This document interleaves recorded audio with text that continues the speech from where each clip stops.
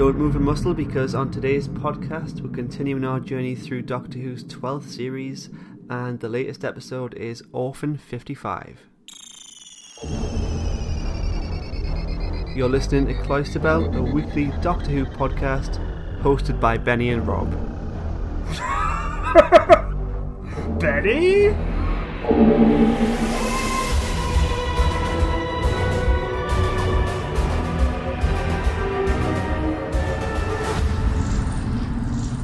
Hello everyone, of course we'll be discussing spoilers for Orphan 55 and potentially any other Doctor Who story that preceded it, so tread carefully as the podcast kicks off. I'm Rob and I'm here with Liam. Hello everyone. Hi. Been alright? Yes, all well with me. How about you? Fine, yeah, a bit of a later recording this week. I think with Spyfall we recorded them both on the night, didn't we? Yeah, we did, and sorry there's been a bit of a delay in getting the podcast out for Orphan 55, but we've both been terribly busy, so I remember I was able to watch the episode as soon as it came out, but then after that, because of work, I had to travel down London, and I've been sort of incommunicado for quite a while, and I know you've been quite busy as well, haven't you? That's right, yeah.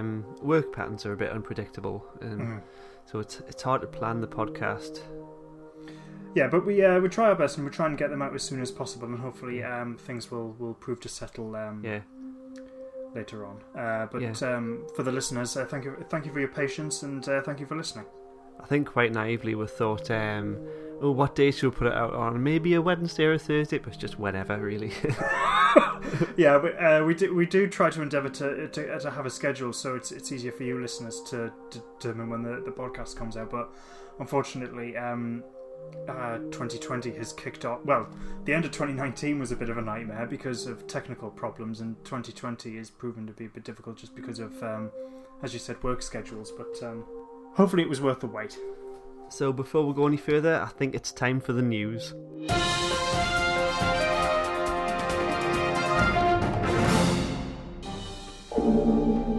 Doctor Who Season 14 Blu-ray to be released. Fourth Doctor Tom Baker's third season is to be released on Blu-ray for the first time ever, and now it's available for pre-order. This continues the wave of recent Blu-ray re-releases of classic Doctor Who. Yeah, I pre-ordered it. The news was leaked the day before the official announcement, so everyone was getting terribly excited. In fact, the day the news was leaked, the Lee Bindings artwork was suddenly released on Twitter. It looks absolutely amazing. You've got Tom Baker in his Talons of Weng-Chiang Sherlock Holmes type costume, and it just looks absolutely fantastic. So for those who are interested, Season 14 contains the Mask of Mandragora, the Hand of Fear, the Deadly Assassin, the Face of Evil, the Robots of Death, the Talons of Weng-Chiang. Incredibly wonderful classic stories. It sees the departure of Sarah Jane Smith. It brings in Leela. Just a quick overview. The set will contain all of the special features that were contained on previous DVDs, but the new ones, there's a 5.1 surround sound for the Deadly Assassin. There's some brand new audio commentaries behind the sofas, which have become standard of these sets. There's a feature-length documentary looking at of the life and career of Elizabeth Sladen. There's Matthew Sweet interviewing Philip Hinchcliffe. There's loads more as well. There's also rumours that Season 12 box set will be re-released in June, but that's yet to be confirmed. I wonder if that'll be the standard packaging, the previous packaging for Season 12.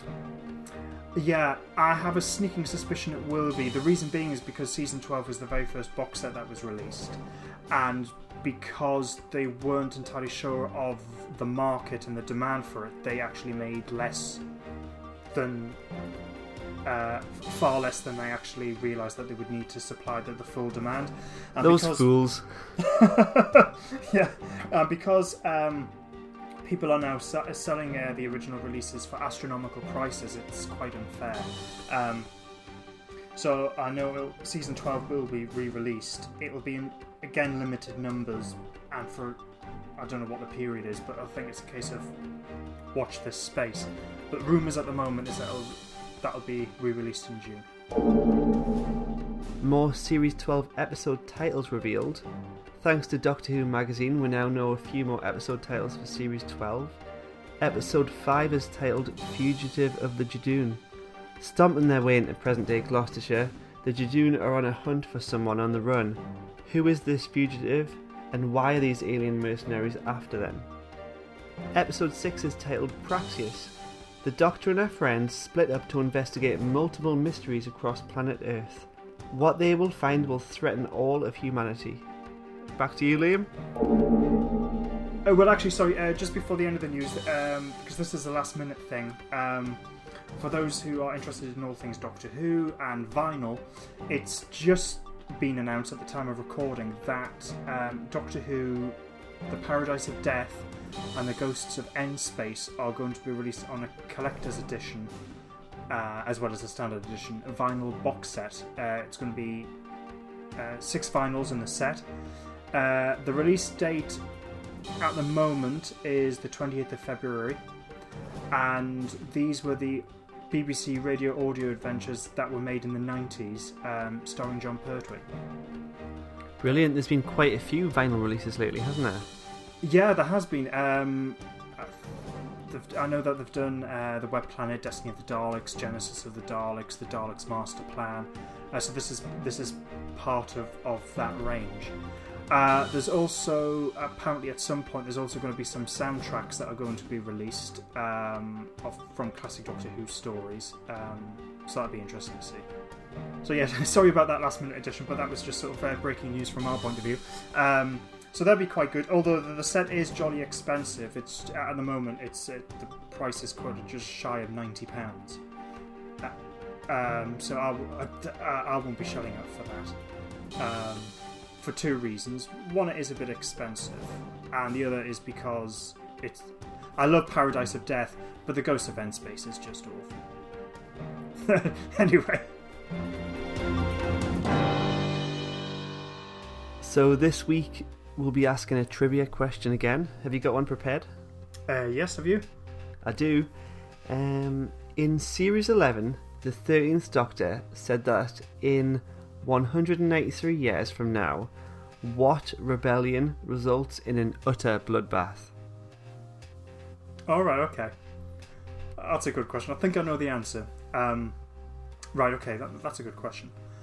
My question to you, Rob, is Orphan 55 was shot on location in Lanzarote. Which classic Doctor Who story also filmed there? Okay, that's a good one. So stick around, listeners, towards the end of the podcast where we will reveal our answers. So on to Orphan 55. Exhausted and wrung out, the Doctor and her friends embark on a much-needed holiday, but it's not the relaxing break they hoped for. Do you think for once you'd like a nice episode where nothing goes wrong? Just Graham lounging about in his Speedos. I did think that moment when they arrive at the holiday resort, and he just says to the Doctor, "I'm going to go over there, and I'm going to sit there for 3 hours, and then I'm going to go over there." I just thought that was great. I think it would be an interesting change of pace, but I also think it would probably make for quite a boring story if nothing happened. So we've got a list of cast for this episode. Laura Fraser as Kane. Mm-hmm. We've got Gia as Bella. James Buckley as Nevi from The Inbetweeners. Julia Foster as Vilma. Amy Booth Steele as -3. Will Austin as Vaughn. Colin Farrell as Benny. And Lewin Lloyd as Silas. This episode was written by Ed Heim, who also wrote It Takes You Away, and directed by Lee Haven-Jones, who incidentally also directed Spyfall Part 2. Yeah, that's right. And the cinematographer is Ed Moore, who also worked on Spyfall Part 2 as well. Just before we go on, so one of the outstanding characters in this story is Vilma, played by Julia Foster. Yeah. And prior to us recording, I asked if you recognised her, and you said no. And I said, well, don't go too much into research, because I've got a surprise for you. So Julia Foster has appeared in the 1966 movie along with Michael Caine Alfie, but that is not what she's most known for. What Julia Foster is famous is for being told to calm down, dear, by Michael Winner and informed she is in a commercial. Wow. Okay. Yeah. She's the one in the Esure adverts around about 2002 where she appears on screen with Michael Winner. And he goes, calm down, dear, it's a commercial. And then she starts waving at the camera and goes, hi, Mum, I'm on the telly. That's her. Wow. I would never have got that. How odd. For anyone outside the UK or born after 2002 and go, what the hell are they talking about? Esure did a series of adverts about 2002 for car insurance. And they became quite famous for Michael Winner appearing in them and telling this woman to calm down, dear. It's a commercial. And the woman he says that to is our Julia Foster, who plays Vilma, who's famous in this episode, Rob, for having one line of dialogue. What was it again? Benny! That doesn't sound like my Benny. Moving at 37 clicks an hour. I should think not. No. Anyway, we'll get on to that absolute wonder. Yeah. This review's going to be fantastic. I'm looking forward to it. Joking aside, it's also a bit tragic, this episode, isn't it? Anyway. It is. So we're going to get our laughs out as well as we can. So, back to the serious stuff. The space squid. I love this. I thought this was just a wonderful introduction to the story. So it turns out that the TARDIS crew have somehow encountered this space squid, which has reproduced quite a bit in the TARDIS, and they're all mopping up at the beginning of it. Which could be gross, but it's actually just played for laughs and done quite well, I think. She didn't realise it was mating season. No, she didn't. No, she didn't. So I guess it's apparent that they've had other travels between Spyfall and now, because it doesn't take place straight away after. Although it can't be that much later because Yaz comments on the Doctor Strange mood. Yes, that's right. She says a break will get her out of her mood, and she kind of snipes back like, my mood's fine. So she's obviously still dwelling on the whole Gallifrey thing. Yeah, very much God's so. sake, just get over it. That was last week. It was last week. We've all moved on. Why can't you, love? Jeez. Calm down, dear. It's only Gallifrey. Yeah. I think that was actually quite nicely done. It was a little, obviously, a bit of a nod to what happened at the end of the previous episode where the Doctor sees the destruction of Gallifrey. But it's done in a way where, obviously, it's reference to that, but you can sort of watch Orphan 55 as its own adventure. But if you do watch it as its own, you'll be thinking, God, she's in a bit of a bad mood. Without any context. Yeah, true. But she quickly shakes herself out of it, in fact, because they all do. Because it turns out Graham has won a sort of competition. He's got his 6th coupon. Yeah, he's got a 6th coupon. And they all get teleported out of the TARDIS to this holiday resort. And seems quite nice, doesn't it? Yeah. I've got a burning question.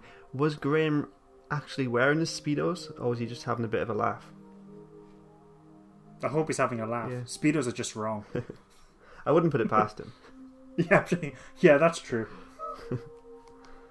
If there's any companion who was likely to wear Speedos, it was probably Graham.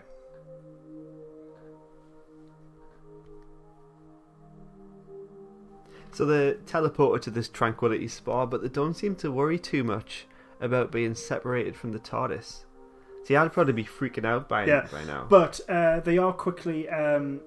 they are welcomed by Hyphen with a 3, who reminds me of a certain character in the movie Spaceballs. Yes. Wonderful stuff. And she does actually explain, it's absolutely fine. It's in the system, it clocks where it's teleported you from, so you will be able to get back no problem. So it's sort of explained. But I know what you mean. Maybe you would feel a bit dubious. Yeah.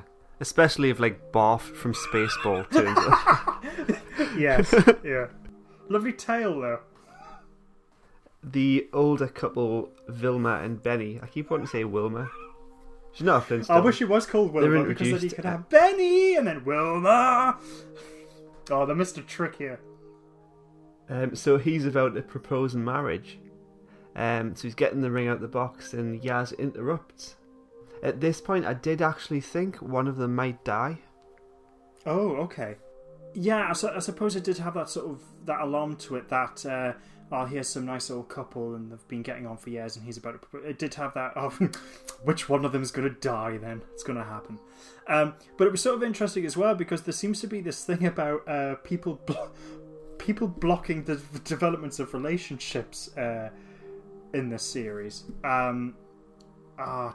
I was just about to mention the example in Spyfall, but I've completely forgot what... Oh, yes. The whole thing between Ryan wanting to get the contact details of Yaz's sister. She puts the blocker on that. And then you have in this episode, he's... Yaz stops this proposal. And then later on, I know I'm jumping ahead, because Ryan develops a relationship with one of the characters and the sort of... fumbling along with their conversation, and then the Doctor just sort of like sits in and cockblocks Ryan. Yeah, she does. Sorry to put it like that. So I wonder if this is a theme of the series. People people getting in the way of developing relationships. Like, hang on, this is a family show. Yes, enough of that. None of that. Oh, so the announcement reminds them that everything's all inclusive. Mm-hmm. So Ryan's like, oh, free stuff. So he grabs the food, of course. But unfortunately, Simic jumps into him. Yeah, and I actually thought this was an interesting idea, which is this: you've got a bug or virus, which is able to affect technology, and it's also adapted where it can jump and affect people biologically as well. Which I thought was a good idea, and it was realised quite well. It's a bit of a shame then that nothing really becomes of that, does it? Of this creature? It does sort of, but I feel that in a way which I just feel it's a bit lazy writing, but... Well, I guess it was plot-centric because it goes to... She says it's going to adapt Ryan's nervous system. And later on, it does adapt this compound that they need for the teleporter. True. But and also it also mirrors the dregs a little bit because they were adaptive as well, weren't they? Because Kane had a modulating weapon because they were adaptive. Yeah, that's true. But I feel that... So there's this whole thing later on in the episode where they need to transport, but they're missing the chemical that they need. So the chemical that I've forgotten the name. Do you remember the name of the chemical? Something like Sicilian 3 or Ceruleum 3 that they need to make into Ceruleum 4. Yeah, that's it. Yeah, perfect. So obviously, so it's a good idea that right. Okay, so we've got this virus which will adapt it. So it will adapt it into number 4, which is what we need. But by the time you get to that point, it is so rushed. I feel like that could have easily been explained. Oh, there's just a technological glitch. Right, I've mended it. I mean, it's probably less imaginative, but it didn't feel like that this way of solving the problem was well thought through. I don't know, it just felt a bit... There's another part of that feels rushed as well. The young boy Silas disappears. Moments later, he's back, he just turns up, and then he helps. Yeah. He wasn't really in any danger. No, he wasn't. It just... Yeah, again, that bit, it felt like, oh, we suddenly need a moment of peril. Oh, we'll just make the sun run off. Oh, he's there. Oh, he's fine. Oh, he can help. Yeah, that felt incredibly rushed as well. And in fact, because his character and that of his father, there's... I mean, you could easily remove them from the story and they wouldn't affect it. Yeah, you forget about them halfway through. Like, yeah. Are they still there? Yeah. I mean, the only reason why they stand out is because they've got these absolutely wonderful green wigs. Yeah. Just there to add a bit of colour. Yes. Well, there is one positive to come out of the Hopper virus. We got to see Ryan sucking his thumb, screaming, wafting imaginary bats away. Yes. Yeah, that's true, we do. And I did like all that scene because this thing happens, the Doctor quickly steps in. It was a moment of quite good comedy in terms of the writing and in terms of the performance. I did quite like it. And the way that he is then introduced to... I've forgotten the character's name, Rob. Help me out. Bella. Yes, Bella. Thank you. And the way that they are introduced... Because Bella's also... has been suffering from the same thing and they're both recovering together. That is quite nice. That is... Or was she suffering from the same thing? Yeah, true. I thought not. Well, that was a bit funny. I think it could be read either way without it really affecting the plot too much. So the Doctor's trying to get into the linen cupboard. Quite a big linen cupboard. She uses the psychic paper here. Is it just me, or was that larger than it used to be? Or is it still the regular size and the Doctor's just smaller this time? I can't tell. Small hands. That's what it is. I don't know. Maybe it is a bit larger. Yeah, possibly. I'm not sure. Maybe. So when the Doctor's in the linen cupboard, do we still call it this? Yeah. The health spa's ionic membrane is down, so the creatures start to get in and they're attacking everyone. Mm-hmm. Guests and kind of like the guard.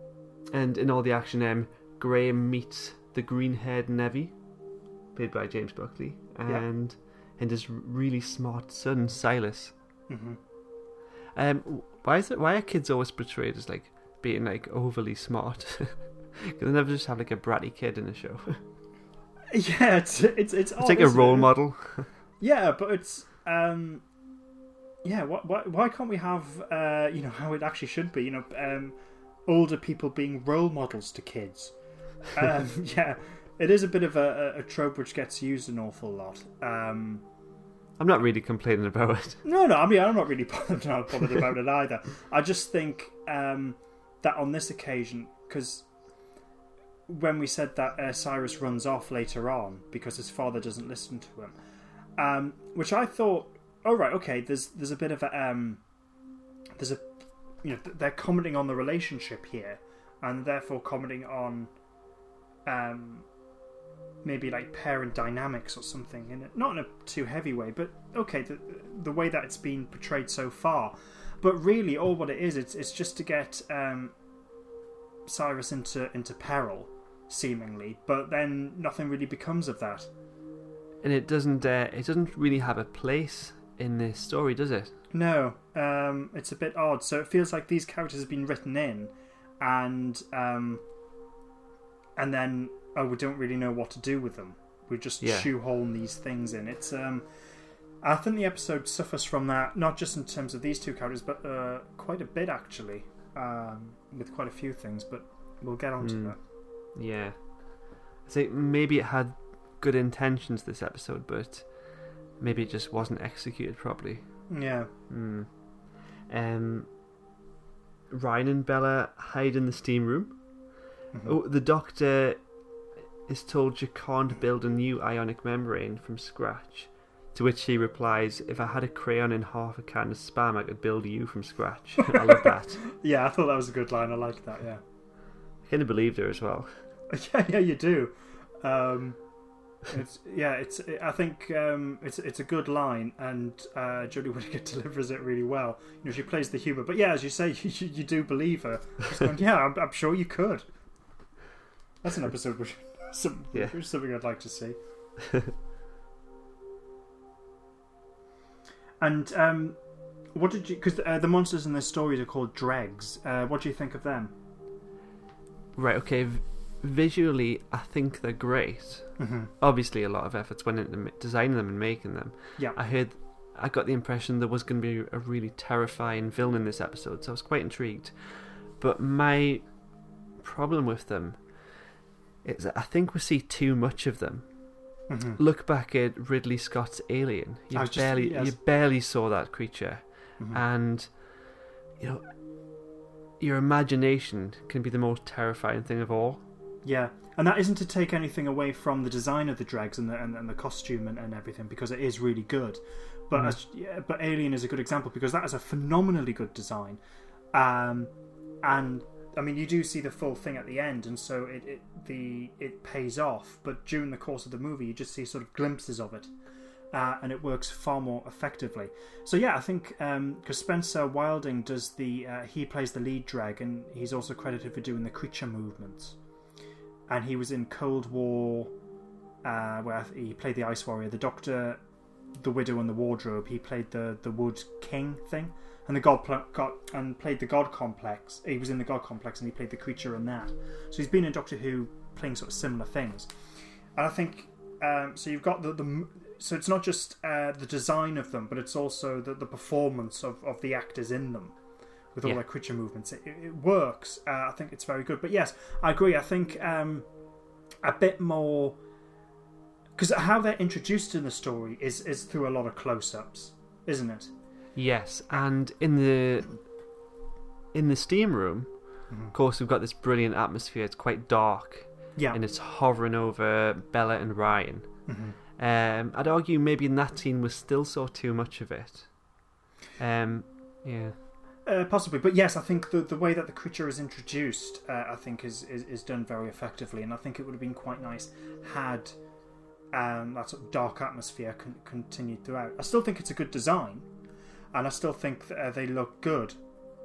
But yeah, maybe they could have held back a little bit. But I do have another problem with them. They move really slowly, and they're not much of a threat. It's like walking out of a zombie apocalypse. You know, they're not going to... Zombies that just don't run after you. And you can just push them away. It's almost like that, because they seem like a real danger. But you don't see them sprinting towards you. That's true. I never actually thought of it when I watched it. But yes, I think you've got a point there. I think because either... Yeah, I think for modern audiences, I think you do either one or two things. Either... you have them in greater number, so it doesn't matter if they're slow moving. There's so many of them, they will likely get you. So you either do it that way, and that can be quite creepy. This idea that even though they're slow, they're just constantly moving, constantly after you, and just the numbers are huge. Or, if you can't do that, try and sustain the illusion that there are quite a few of them, but you have them chasing you. Like modern zombies from like 28 Days Later and so on.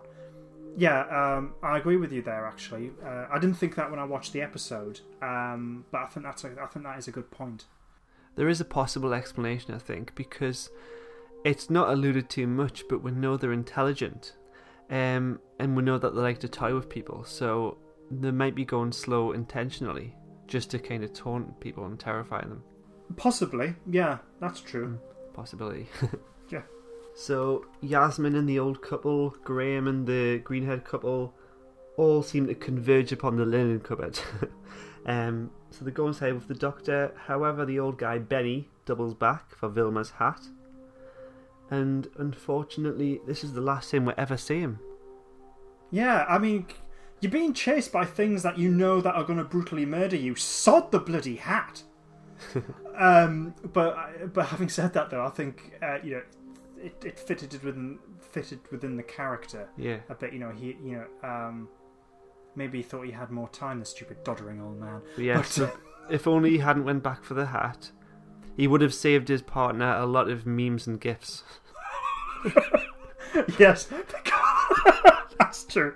Because people, I mean, you probably had the same reaction when you were watching the episode. I know I didn't. I think a lot of people did, and have latched onto it straight away. With the whole constant Benny, where's Benny? That did become quite. That really became the whole purpose of the story, didn't it? Where is Benny? So then we learn Benny's outside the resort. Yeah. Do you think they took him just so the people would follow? Well, this is the thing. It's a bit weird. So they're after Benny. We don't know where he is or what he's doing. It becomes established that that the creatures the dregs have taken him, and they're taking him to their hideout. It's not established why they're doing that, because up until that point they've killed everyone. So why is he being treated differently?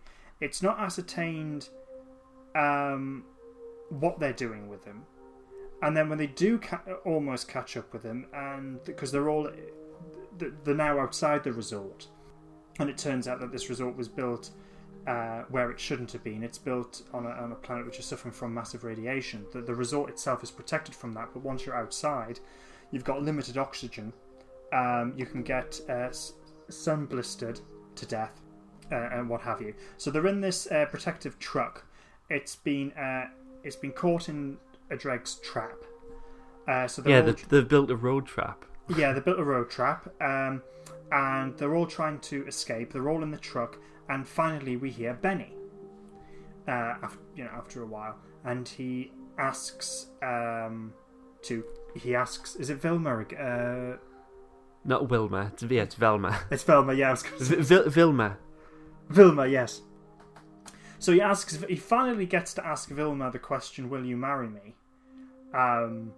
And of course she says yes, and it's all very nice. And he goes, and then he apologises for having to ask the second question, which is, "Will you please kill me?" Now, that should be quite a creepy, atmospheric moment, but it didn't work for me, and I think the reason being is because of all those questions I put forward before. There's no tantalising hint of maybe what the dregs are doing or why they're doing it. Nothing's really explained, and I don't mean explained in the sense that we are spoon-fed every single piece of information that we need. I don't mean it in that sense, but I mean even just a little snippet of something which will make you piece things together and make you as the audience go, "Oh my god, is that what they're doing?" But there's nothing. There's no hint. I had a strange thought. I thought maybe they're being lured outside, and because when the Doctor was talking about them being apex predators, and she kind of implied that they might be kind of adaptive, I thought, have they turned him into a dreg, and they're going to go out and find a dreg with his hat on? Yeah, it's funny enough that did cross my mind as well. Has he been turned into a dreg? But really, there's nothing that has presented us to as the audience to suggest that's happened. And later on, with what we know about the dregs, are we also maybe we're supposed to assume that they've maybe turned into him sort of pet? I don't know. There's nothing for us, the audience, to latch on to. It could have been something really graphic, but he was able to talk, and he didn't seem like he was in a lot of pain. No, he didn't. So that was sort of one of those moments where you go, I can see what you're trying to do. It's a good idea. You haven't got everything there to make the whole thing gel. No. And if he's just, if he's simply held captive, why would he say, "Kill me"? So yeah, it's a strange one, yeah. Yeah. So anyway, they all eventually manage to escape. They find some tunnels, because now... So this is another thing as well. This whole trip for Benny, the whole idea of being atmospheric and all the rest of it doesn't work. It's really just been a detour for the sake of it, because that really didn't seem to function the story at all. So now they've left the resort. Now they want to go back. It's like, right, okay. So now they've found some tunnels, and they're going through the tunnels to get back to the resort. And this is when we learn the big, massive twist, which is that this is Ravalox. No, that this is Earth. What did you think of that moment? I wasn't really surprised. She makes mental contact with the dreg, and she sees images of kind of modern human warfare. So it becomes clear to her who the dregs are. And when they saw the Siberian underground, yes, it did remind me of the Mysterious Planet. And of course, we know Chibnall doesn't like Trial of a Time Lord. Is this his kind of way of retconning that? Yeah, that didn't happen. It happened my way. But then, even at the end of the story, he just said this is just a potential future. Yeah. And I know which one I prefer. But anyway, yeah. I think in terms of the idea itself, it's fine. I don't think it's an idea that sort of sets the world on fire, as it were. It's a perfectly reasonable science fiction idea. Nothing wrong with that. The moment itself, in terms of how it's performed, I think, and more in terms of how it's written, I think that the way that it is performed, I think is quite good, because then everything is sort of pieced together quite quickly. And I don't think it is later on, but at that moment, it's not really specifically spelled out. That means the dregs are human. It's the inference. It's definitely implied. Yeah, that's it. It's implied. It doesn't need to be that sort of like specifically spelled out. It all, it's all there. That this is Earth, and you just go, well, that means the dregs are human and they're adaptive and all the rest of it. So, I think that brief moment, in terms of the way that it's done, is handled, reasonably well. Whether it's the massive surprise that I think it was supposed to be is another matter, but it's okay. It also didn't make much sense when the Doctor made mental contact with the big dreg, and she gets such vivid images. I'm guessing that's just like genetic memory. This particular dreg wasn't like a soldier. Captain Dreg. Captain Dreg, yeah. That is a good point, because she manages to see everything, but then maybe she was very fortunate. She's got the one dreg that lived through it all and evolved into this thing, or maybe dregs have their own equivalent of the BBC, and it was all the footage of some documentary they all watched. Yes. That's what it will be. But yes, so it becomes clear with that then they're not alien. Yeah. But rather, by the definition, they're the dregs of humanity. Yes. Which that's got to be deliberate. Which, to be honest, I do quite like. So, yeah. Yeah. Well, the creature takes hold of the Doctor, and Kane rocks up to save her. And now I'm a bit confused here. The Doctor's talking about a CO2 atmosphere in the very same scene that there's fires around her, and Kane uses a flare. Both things that are fueled by oxygen. Is this the kind of thing I shouldn't bring up because it just kind of spoils the magic? Well, I think this comes to the point. I mean, you are right. I didn't think that when I was watching it. But that might be have I ruined it for you now? Yes, I was loving this episode until now. No, I think it didn't occur to me, but that might be because I'm an idiot. I don't know. But you raise a good point in general anyway, because if you're watching a story and you're going, hang on, the physics of this makes no sense whatsoever. I think Doctor Who of all shows just defies physics. Yeah. But I think if it's come to that point, when you're watching a Doctor Who episode and you're going, oh, the physics of this just doesn't make any sense.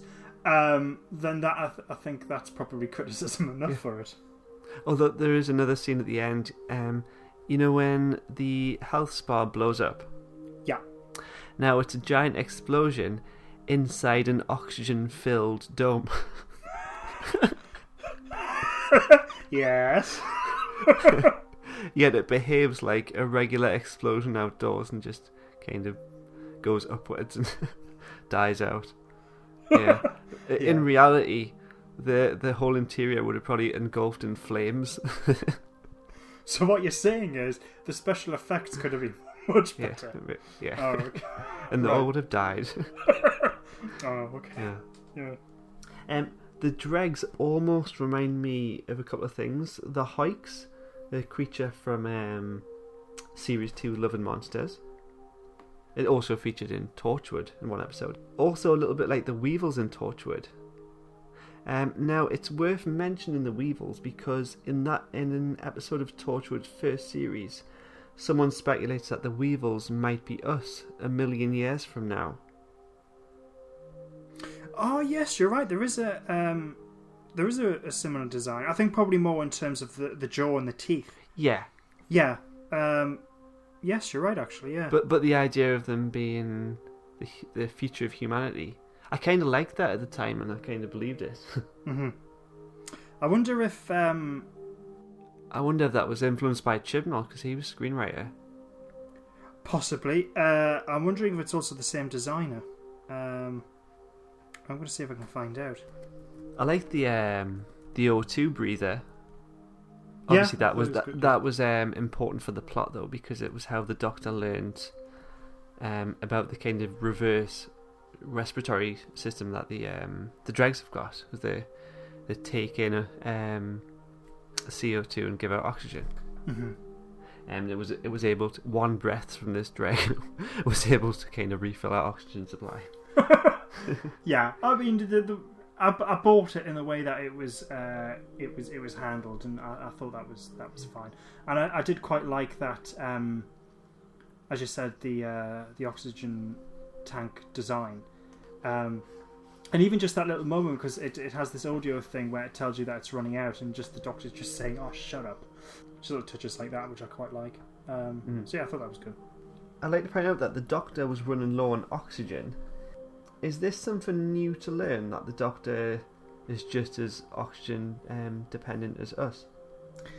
I think it's one of those things where it really depends on the plot and the atmosphere that you're trying to do. Because we've seen in the past the Doctor's able to hold his breath and not be reliant on oxygen for quite a while, but I don't think that means indefinitely. Just something that you pointed out before. So, you know the episode of Torchwood with the Hoyks in it? Do you remember the episode title?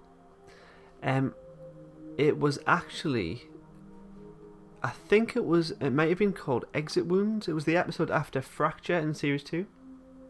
Oh, there is an episode called... Right, okay, because it's interesting. So, Ray Holman is a costume designer, and he has worked on Doctor Who. He's worked on quite a few episodes, including this one, Orphan 55, and he has also worked on Torchwood. Oh, okay. Pretty much most of the episodes, by the looks of it, including Exit Wound. Mm. And in turn, let's have a look at his episode, his Doctor Who stories. He doesn't seem to appear to have designed Love and Monsters. Right. 'Cause I think that was 2006, wasn't it? And his first episode apparently was Blink in 2007. Yeah. But it's interesting, he has worked quite extensively on Doctor Who, and he has worked previously on Torchwood, so I'm wondering if... He's had quite a bit of experience then. Yeah. They've obviously come a long way since designing like the Slitheen. Yes, yeah. Compare them to the dregs. Yeah. Who would win? Oh, the dregs easily, I think. Should we talk about the worst chat-up line in the world?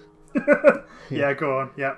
Ryan starts to connect with Bella when they're on the, what do we call it? The van? The bus? The vehicle? Yeah. Whatever. And then the Doctor sits in between them, so she's oblivious to what's going on, much like previous Doctors have been. But then Yasmin jumps in, like, "Yeah, Ryan, what were you talking about? You mentioned there was a moment in the first episode where Yasmin got in the way of Ryan and her sister in some way, yeah? Yeah. Could they imply that something would happen in between Ryan and Yasmin at some point? It's not something I believe would happen, but... I mean, it's possible, but it's not how I've seen their relationship develop. I see them more as just being good, close friends. Yeah. If it does develop into something more romantic, I'd be quite surprised. I think actually also a little bit disappointed, because I quite like the fact that the TARDIS crew are just friends. And there's something quite nice about just seeing that dynamic and that display. Or rather just like family. Yeah. Maybe more like a brother-sister relationship. Yeah. And I think, because in Spyfall Part 1, Ryan makes a point, he will make sure that nothing ever happens to Yaz, which I think was a nice little moment between them. And yeah, I don't think it was meant in a romantic way. I think it was just a friend looking out for a friend. Before they went into the tunnel, they had to leave the van, and Vaughn and Kane decided to take on the dregs. and I'm guessing Vaughn dies, and Hyphen with a 3 dies. Were you bothered? Well, there was a couple of things with this sort of thing. They're not... Nothing's really... there's not enough there for us to connect with them in terms of characters as in terms of the audience. And the other thing as well is that their death is just dealt with in no meaningful way. We have been introduced to these characters, and then for them to die should have some impact, but it's just sort of glossed over. Both in terms of the writing and the direction. So the fact that these characters die doesn't really add anything. Maybe there's some kind of deep message here that we're not seeing. Maybe take 3 unrelated random plot elements, hyphenate them 3 times. Yeah. Because a hyphen with a 3. She's the key to this plot, to figuring it out. Oh, so it's all cryptic, and we haven't clocked it, but all the clues are there. It's like it's like, I don't know, the Doctor Who's equivalent of Twin Peaks. Yeah. Oh, okay. So hyphen 3 is Laura Palmer. Yes. Ah.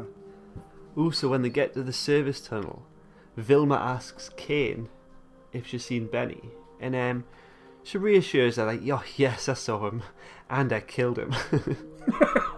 I get that she might have killed him to show him mercy, but why did she need to respond so coldly?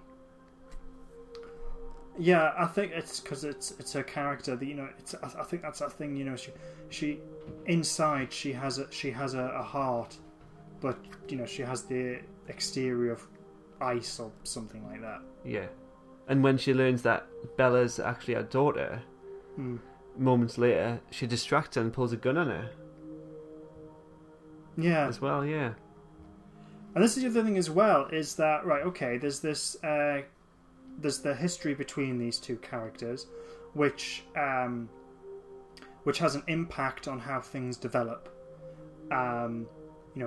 With Bella wanting to blow the whole resort up and so on. But unless I've missed something, that's not really explained, is it? No. Like she's trying to just blow it up out of resentment. Yeah. Like why is she suddenly a terrorist? Yes. Now, okay.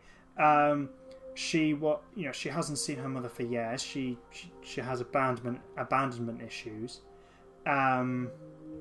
Is this Chris Chibnall's attempt of doing a sort of Ace storyline? I know he didn't write the episode. Yeah, it's just really odd. It doesn't really. It doesn't explain anything. Abandonment doesn't necessarily lead to revenge. Yeah, or it doesn't mean that you suddenly become an expert in bomb making. Yeah. It doesn't. One doesn't equate to the other. There are certain. If that's your outcome, I would have expected other things to have been involved in you wanting to blow up a holiday resort. That's really odd. It seems a bit. That feels like it's just something chucked in. It's not really explained. And it also affected us in a strange way because we're going through the story from Ryan's point of view with her. And he's close to her, so we're busy trying to empathise with her. So it's a strange position as a viewer to be put in. It's like, oh, she's nice, but she's trying to blow it up. And yeah, it's a strange place, yeah. Well, there's nothing wrong with that. That can actually be quite a good plot and character device. It can show that people aren't black and white. People are complicated. People can fall in these grey areas. Kablam last year did that. We're introduced to this domestic member of staff. He seems quite friendly. He's fallen in love with one of the other characters, and then we find out he's the one who's responsible for this, and he's wanted to become a massive a terrorist and murder innocent people. Now, Kablam handled that really rather well because we're introduced to this character, we learn a certain aspect of this character, and then when we find out something more about him, but the way that is explained and revealed, I actually thought was quite good. and I think that was that's good writing. Here, I think it's another case of Orphan 55 having a good idea, arguably not original, but nonetheless a good idea. You can do interesting things with that, but something feels missing. And it's like what I was saying before. There's a lot of instances within this episode where something's introduced. It doesn't really seem to go anywhere. It doesn't seem to function anything, or we're not given the full picture. It's almost like it would have functioned better as a two-parter, but I'm grateful it wasn't. No, I know what you mean, because if it was a two-parter, maybe it would have given enough time to have these stories unfold in a particular way. Because Orphan 55's, I think it's structurally bizarre. I mean, it makes sense, but in the loosest possible way. It feels like an awful lot of vital information is missing from it. So, I mean, is this the case of, because writing something, in this case a television episode, takes it's a lot of hard work, and I don't want to criticise Ed Heim as a writer. We've seen what he can do. He's written the previous series, It Takes You Away. I think also known as the bizarre episode with the frog at the end. Yeah, that's a good, peculiar episode. But I mean that in a positive way. That's a good episode. But it had a coherent plot. There wasn't many gaps, was there? Yeah, love it or hate it, it was written well. Yeah, I think it was written well, and I quite like the episode.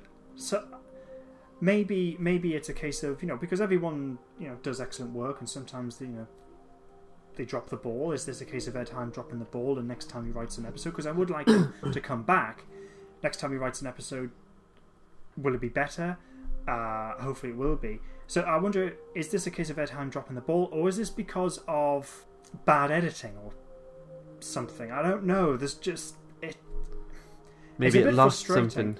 Yeah, maybe it lost something. Script to screen. Or maybe it could have been the case that these things were written, but they were edited out. Like they were filmed and they were edited out. I don't know, but yeah. So Vilma decides to sacrifice herself to let the others run away. Mm-hmm. She's lost everything, so I guess that justifies the way she feels. Mm-hmm. willing to die. And just like, which one of you's killed my Benny? We never got to see what happened to her. I bet she went full ninja on them, ripping off limbs and heads. But yes, that's the end of their story. And how did it service the plot, I wonder? Let's move on. It's again, it's sort of not dwelt on. I have a bigger problem when it later on in the episode when it comes to the death of some of the other characters, but we'll get to that. Kane seems to sacrifice herself. Yeah. It's quite a monumental shift in the person we've witnessed so far. This selfish person. So I guess it's a transition between where we saw it earlier and where we see her at the end. But without knowing what's going on in her mind, it's hard to understand. Yeah, I think this is... it's Orphan 55 has all these tropes of science fiction in general, or drama in general, which have become sort of cliches, but cliches can still work and be presented in a good way. But Orphan 55 seems to present these in a sort of in a cack-handed way, I would say. And actually, it has these ideas which Doctor Who has done before, and I would say has handled it much better. So we sort of joked before that this big turning point that this planet Orphan 55 is actually Earth. It's sort of like, it reminds me of Ravalox. But yeah, it goes, well, the Trial of a Time Lord's done it before. And that's a story which... it's funny, since it's come out on Blu-ray, the Trial of a Time Lord has been, I think, more re-evaluated, and people love it more, which is nice. But really, since its broadcast since 1986, it's been largely criticised. But so, Orphan 55, I think, has that idea which Doctor Who did previously, but does it worse? And it's sort of interesting because, as you pointed out, Chris Chibnall, famously at the time, said that the trial of a Time Lord wasn't up to much, but it was better than this. Yeah, it was. I'm sorry, but yeah, it was better. It was better than this. We have characters who are there and don't really do anything. The plot seems to be completely pointless, but it's all fine, Rob, because it was all we all had a message. We did. Yeah, I forget what that message was. He'll remind me at the end. Yeah, I'll remind you at the end because it was subtle. Blinkage, you missed it. God, I feel like I'm being savage in this part anyway. Yeah, I'm so glad we didn't record this on Sunday. I really needed time to calm down. yeah, probably. Would have based the whole podcast on that last 30 seconds of the show. You know what? I think we would have. So at least we can rip into the whole hour. Yes. We're getting towards that. The characters are back in the resort, and the Doctor explains to the fam that this is Earth. They find a Made in China sticker on the back of the vending machine. Mm-hmm. Although this resort was built long since the Earth was abandoned, how do they have a Made in China vending machine? Shh. Quibbles, Rob, quibbles. Move on. Okay. Move on.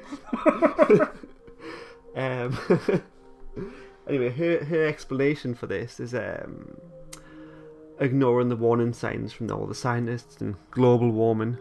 But she does say, when I say run. I like that bit. Yes, I like that as well. It's just like, hey, yeah, I like that. Sugarcoating the whole message. Yeah. So yes, back in the living room, Silas has been ignored by his dad, as clearly he's more capable than his dad. But out of frustration, he shuts the door and goes.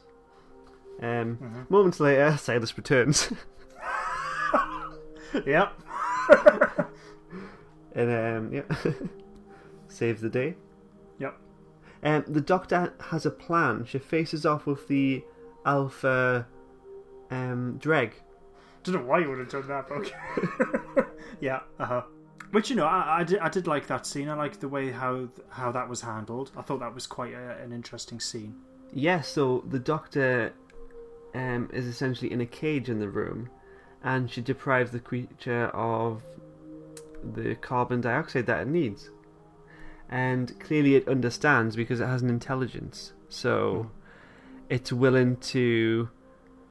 It's capable of listening to her, understanding, and it makes a compromise that it'll not kill them in order to survive. But yeah, it's a strange scene. What did it all amount to? We got to see she outsmarted this creature because of its intelligence, but they never showed much sign of intelligence.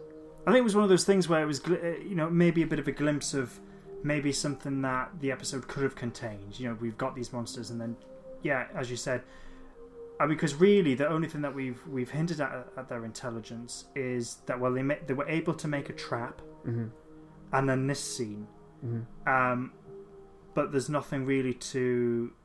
It just seemed a bit of a leap. Yeah, maybe it would have been a more clever idea if she was going to exploit a quality of them. It could have been exploiting their humanity.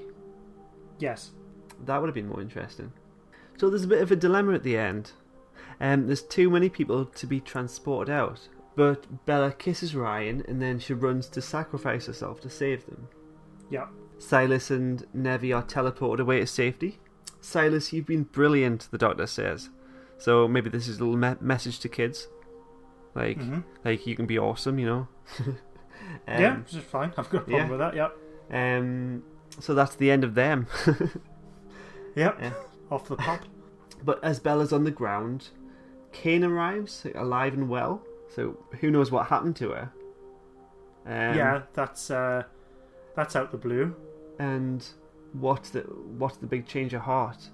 I'm also a bit confused with Kane's character.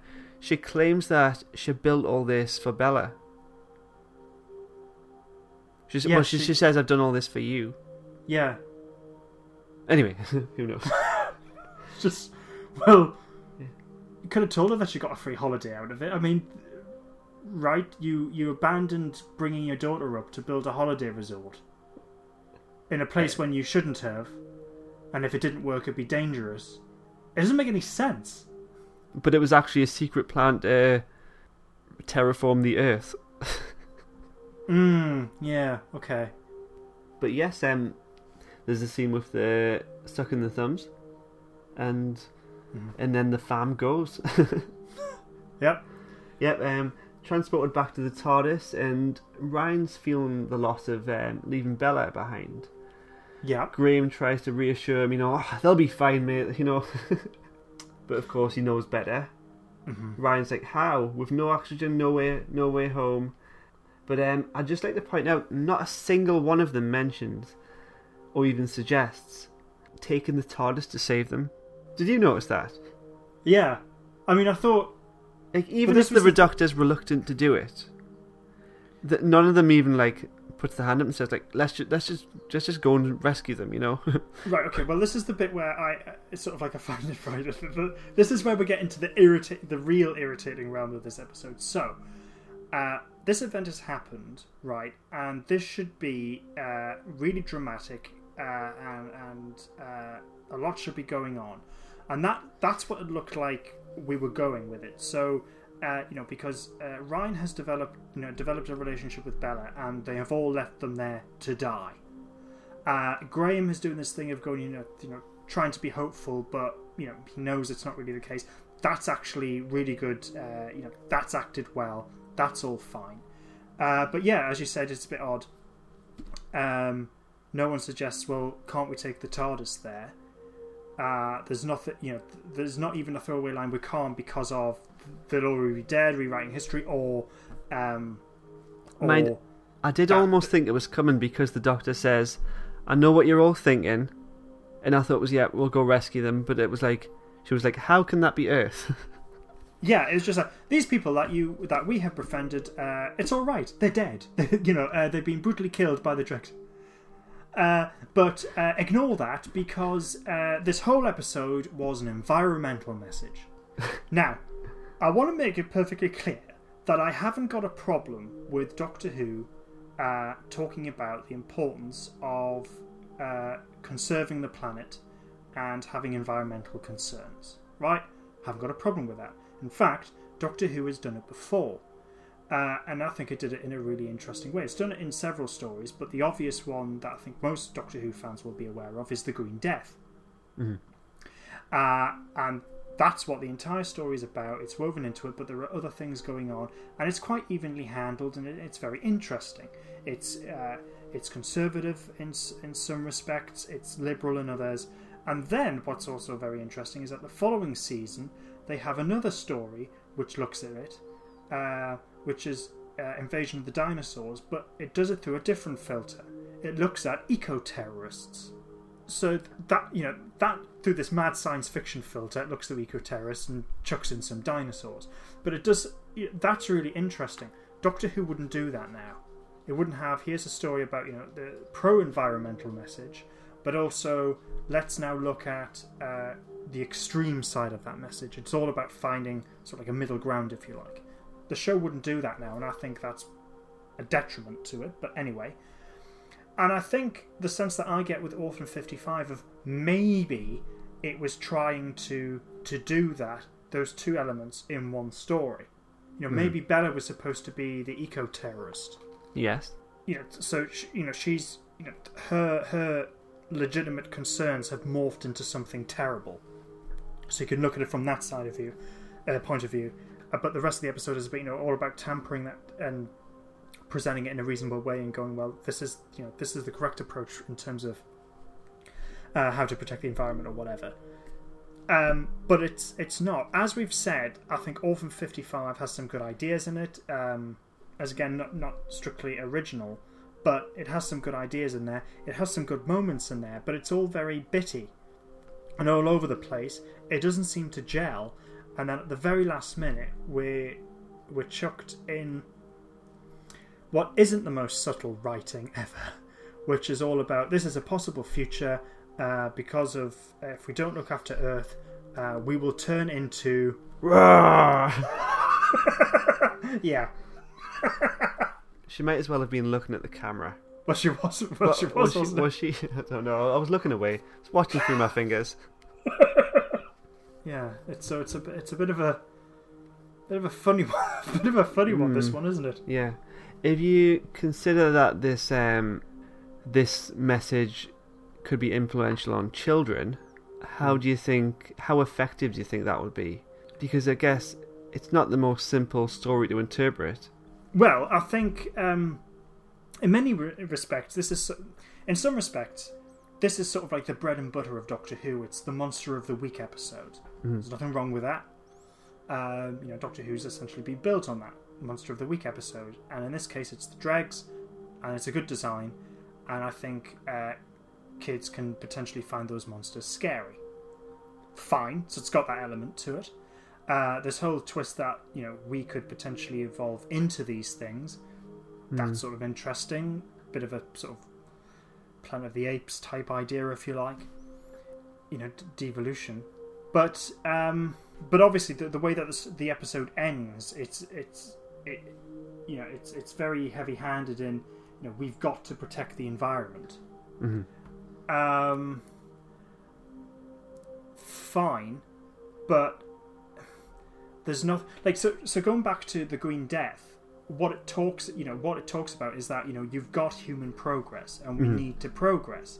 That's part of natural human endeavour. It makes our lives more comfortable, more efficient, and so on. But at the same time, you have to be careful of certain progress.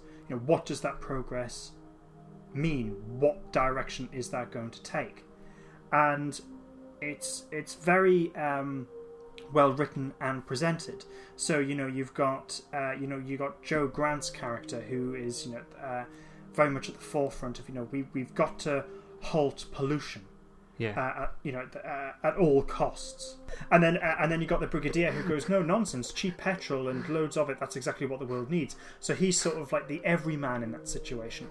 But then you've also got the thing about jobs, and people need to live and all the rest of it. It's quite a mature story, but it's got giant maggots in it, so it's scary for kids and so on. But for slightly older kids, they will get the message, and adults obviously get it, and it's all very interesting. Now, arguably, you can't be as rich in the storytelling because that was a 6-part story. And that's obviously something that you can't get now. But nonetheless, you can have a bit of richness and character depth in these stories. Orphan 55, if it did want to be an environmental story, for the love of God, do it properly. You can do it in an entertaining way. But it's sort of funny. Terrance Dicks, who was the script editor during the John Pertwee era, he had always said political messages do not work in Doctor Who. If you want to have a political message, contact Western Union. But it's sort of funny because during his period he did have political stories, and Doctor Who has done political stories during the course of it. But I think the entertainment value was always at the forefront because Doctor Who is science fiction television series, and it's supposed to be entertaining. You can tell varying stories within that. You can have moral, ethical, political commentary in that. But at the heart of it, it's supposed to be entertaining. You tell a gripping good story. It's well structured and well presented. Orphan 55, in my view, isn't that. It's got elements of interesting ideas. I think we can see of what it was trying to do. It's not a simple solution, changing what we do to save the planet, is it? Of course, there's a lot of factors, like unless you're living in a totalitarian state hell bent on saving the planet. There's obviously certain actions that can be detrimental to like diplomacy, to the economy and different things. There's countries who the Dutch don't have the infrastructure; they depend on coal. You can't impose the ideal way of living on certain people, can you? No, and I think, and nor should we, because we're seeing countries which are developing and improving their standards of living. And it's not a quick and easy process. And, we are asking these countries to stop that, which is problematic in of itself. And then you're going, right, okay, if the onus is on us, then what does that mean? What does that involve? I don't want to go too much into it, because this is, at the end of the day, a podcast about Doctor Who. It's not a politics podcast. I could actually, there are wonderful things about the environmental movement. There are detrimental things about the environmental movement. I think it's been hijacked by some nutters. Yeah. Which sort of dark twist of irony means that what they're trying to do, which is improve our understanding of the environment and so on, it's actually going to have the opposite effect. Yeah, it makes us kind of alienated from their views, doesn't it? Yeah, especially when it's being shoved down your throat the way it has been in Doctor Who. Like we don't like being told what to do. No, and because I think this is taking more of the approach of we are doomed. It's very apocalyptic. Yeah, and because this is one element of the environmental movement, which is always proved, because it's been there from the 50s to the present day, where they went, unless we do something about it now, we as a species are all going to die out in 10 years' time. Then 10 years' time happens, and then we're still around. I mean, I'm not arguing. I'm not suggesting that things are perfect and things can't be improved. They can, but taking the doom-laden approach that we're all going to die in 5-10 years' time, or I think some people were even saying towards the end of last year, we've got 2 months. Oh, yeah. So I'm going to look pretty foolish when we're all dead in next month. But anyway, that's not the way to get people to discuss things and bring people forward and all the rest of it and listen. Mm-hmm. You're actually alienating people. Yes. And Orphan 55 is, with its environmental approach, I think, well, one, it's lazy, if anything, because as we've said, it's not really woven into the story. It's just sort of as subtle as it's just this random bit which is subtle as a sledgehammer to the face at the very end of the episode. I mean, as I said, I haven't got a problem with Doctor Who in this instance, because having an environmental message, haven't got a problem with that. But if you are going to do it, I would write it and present it properly. Mm-hmm. Perhaps it would have worked better as a more contemporary story, or in the near future, or set it in the distant future, but not not do it this way. Yeah, it's poorly executed. That's the thing. It's poorly executed, which is a shame, because everyone involved in putting it on the screen have done the best they can. I think the direction seems to be fine. The cinematography is very good. Vast majority of the actors are good. The costume designs and so on. All that's good. It's just a shame that I think the weakness is in the writing, possibly in the editing as well. Because as we've said, it feels like something's missing with a lot of the stuff. It's a very odd episode. Yeah. And I think this is because again, it's a frustrating thing. It's not just the case that it was a disappointing, poorly structured episode. You kind of watch it and you're going, you can see glimmers of things that could have made this better. It's it's an unfortunate mess. Yeah, it is. There are things that are good in it, but the whole episode, I was largely disappointed with it. Especially following on from episodes 1 and 2 of Spyfall, which were excellent. Yeah, we didn't deserve this so soon after Spyfall. No, we didn't. So I hope this is just a blip. I hope it doesn't put too many people off. Yeah, and I hope this is just a blip and the quality returns for next week. Mm-hmm. So, moving on to what the listeners thought. On Twitter, a few of you told us what you thought of Orphan 55. Doctor Who, the Target World podcast said, strong performance from everybody. I thought tonight was quite a scary monster. Good end speech from Jodie's doctor. I like that it's shown more of her dark side. Opening bit did remind me a bit of Delta and the Bannerman. I certainly agree there that there was good performances. The acting was good. So. Badwolf66 said, it was okay, I guess. A bit in your face with the whole humanity is bad destroying the planet cliche. Nothing really memorable. It's just another Monster of the Week episode. That's kind of in line with what we were saying. Mm-hmm. Yeah. I think that sums up the entire podcast. Karen Mercedes said, still the most un-Doctor-like Doctor of all Doctor Who history. I was pissed off of her for most of the episode. She was inept and not very clear much of the time, and a bit of a sanctimonious bore to boot. Tell us what you really think. Wow, that's quite strongly put, but I mean, yeah, okay. I can see where she's coming from, to some extent. I mean, I do quite like Jodie Whittaker, and I think I agreed with one of the other people that I think she does give a good performance, and she is, I think, a lot more confident in what she's doing as an actress in this series. But yeah, maybe this just falls into the whole thing, because I think, because as we were saying, we were focusing more on the characters of the week in terms of how they are presented, and that they're really, quite poorly written, or information seems lacking, and I think that probably that approach did seem to affect the TARDIS crew as well. So, Cheeky Monkey Picture said, I thought it was great. Alright, okay. Simon Ripley said, loved it. A revamped classic style episode. Oh, that's interesting. It's great to hear that there's people who actually really enjoy the episode, because I mean, we take no pleasure in criticising Doctor Who, because we do want to enjoy it and we don't criticise it needlessly. So no, that's great that there were people who really enjoyed it.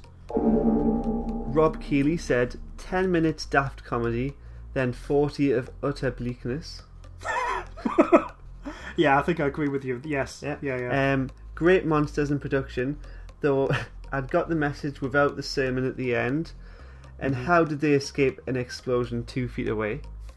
It's that damn physics again. Yeah. Damn physics. Daniel Winterbottom Stanley said, the death of the old couple was clearly Chris Chibnall dream-killing Pip and Jane Baker.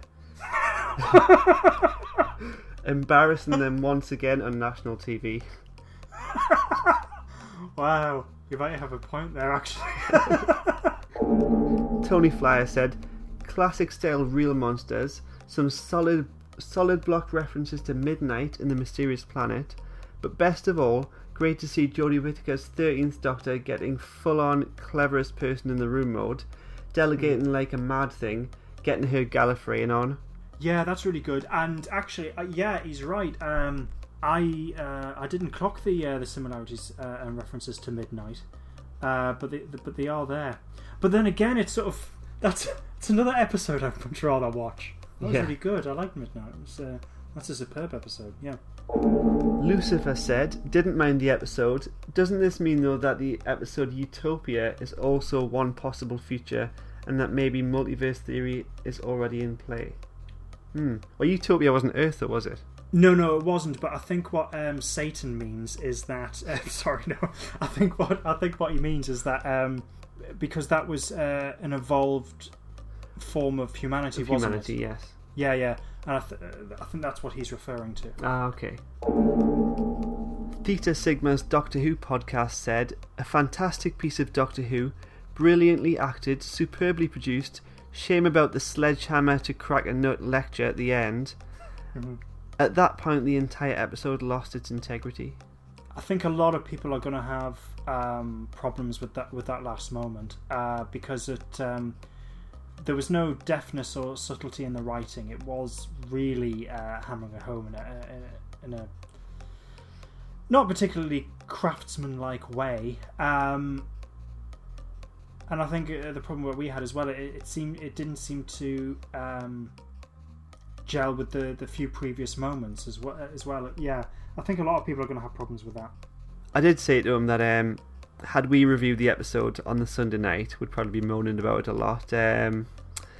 He said we'll hear that he virtually stopped his review because of it on this podcast this week. Oh, wow. Right, okay. We'll have to listen to that. Theta Sigma's Doctor Who podcast number 297, out now. Oh, that should be an interesting rant by the sounds of it, yeah.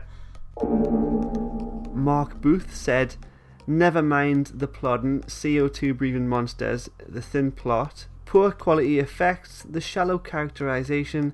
How did they set those fires underground in the absence of oxygen? Thank you, Mark Booth. Oh, it's a damn physics again. Yeah, never mind that the whole episode's crap. Why doesn't the physics in this episode make sense? Makes just as little sense as the characters. Yeah, exactly. If the which defies belief more? Yeah. Just a quick reminder, you can find us on social media, facebook.com/cloisterbell, we're on Twitter @podcastbell, and we're on Instagram cloister_bell. Make sure to follow, like, subscribe, just to stay up to date. Like those other listeners, please do get in contact. We do like hearing your responses, whether in agreement or disagreement with us. It's all good, so please don't hesitate and get in contact. We do like hearing from you. So I think in terms of a conclusion, I think we're not massive fans of Orphan 55. I mean, I wouldn't have massive objections if someone put it on to watch, but I certainly won't be returning to it very, very soon, anytime soon. Do you feel the same? Yes, I don't think I'll rewatch it again soon. I think it was a lot easier to watch on the second time round, and if you take the message out at the end, it was a fairly average. It was a good story, as poor stories go. Yeah. It's the best of the crap. Is that what you're saying? Of the dregs, it was the best. Yeah. Hey. Now this is a bit because usually I found it quite easy to give the episodes a score, but I really struggled with this. Have you given this episode a score? It's a tough one. It could have done better. Obviously, it has some grim elements to it, like the tragic fate of Vilma and Benny, which should have had an impact on us, but it didn't. The moral of the story was spoon-fed to us at the end. That should have had a better impact. It should have been executed better. Mm-hmm. I'm going to give it a fairly neutral score. If this is a fair score or not, I don't know, but I'm going to give it a 5 out of 10. Right, okay. Because as I said, I really struggled with this. I think, as we've said, we'll have big problems with this episode. Basically what you just said a few moments ago. But there are things in it which are fine. I think probably the best thing about it is that it's given us plenty of memes in the Doctor Who world, sending around Benny, which has proven rather delightful. But yeah, I've given it exactly the same score you have, 5 out of 10. So earlier on in the podcast, we both asked each other a trivia question. I asked the question, what was the name of the rebellion that ended in an utter bloodbath, I think I said, wasn't it? Yeah, I think so. Was it the Goat Rebellion? It was not the Goat Rebellion. It was the Woolly Rebellion. Ah, involving goats, though. Yes. Oh, involving sheep.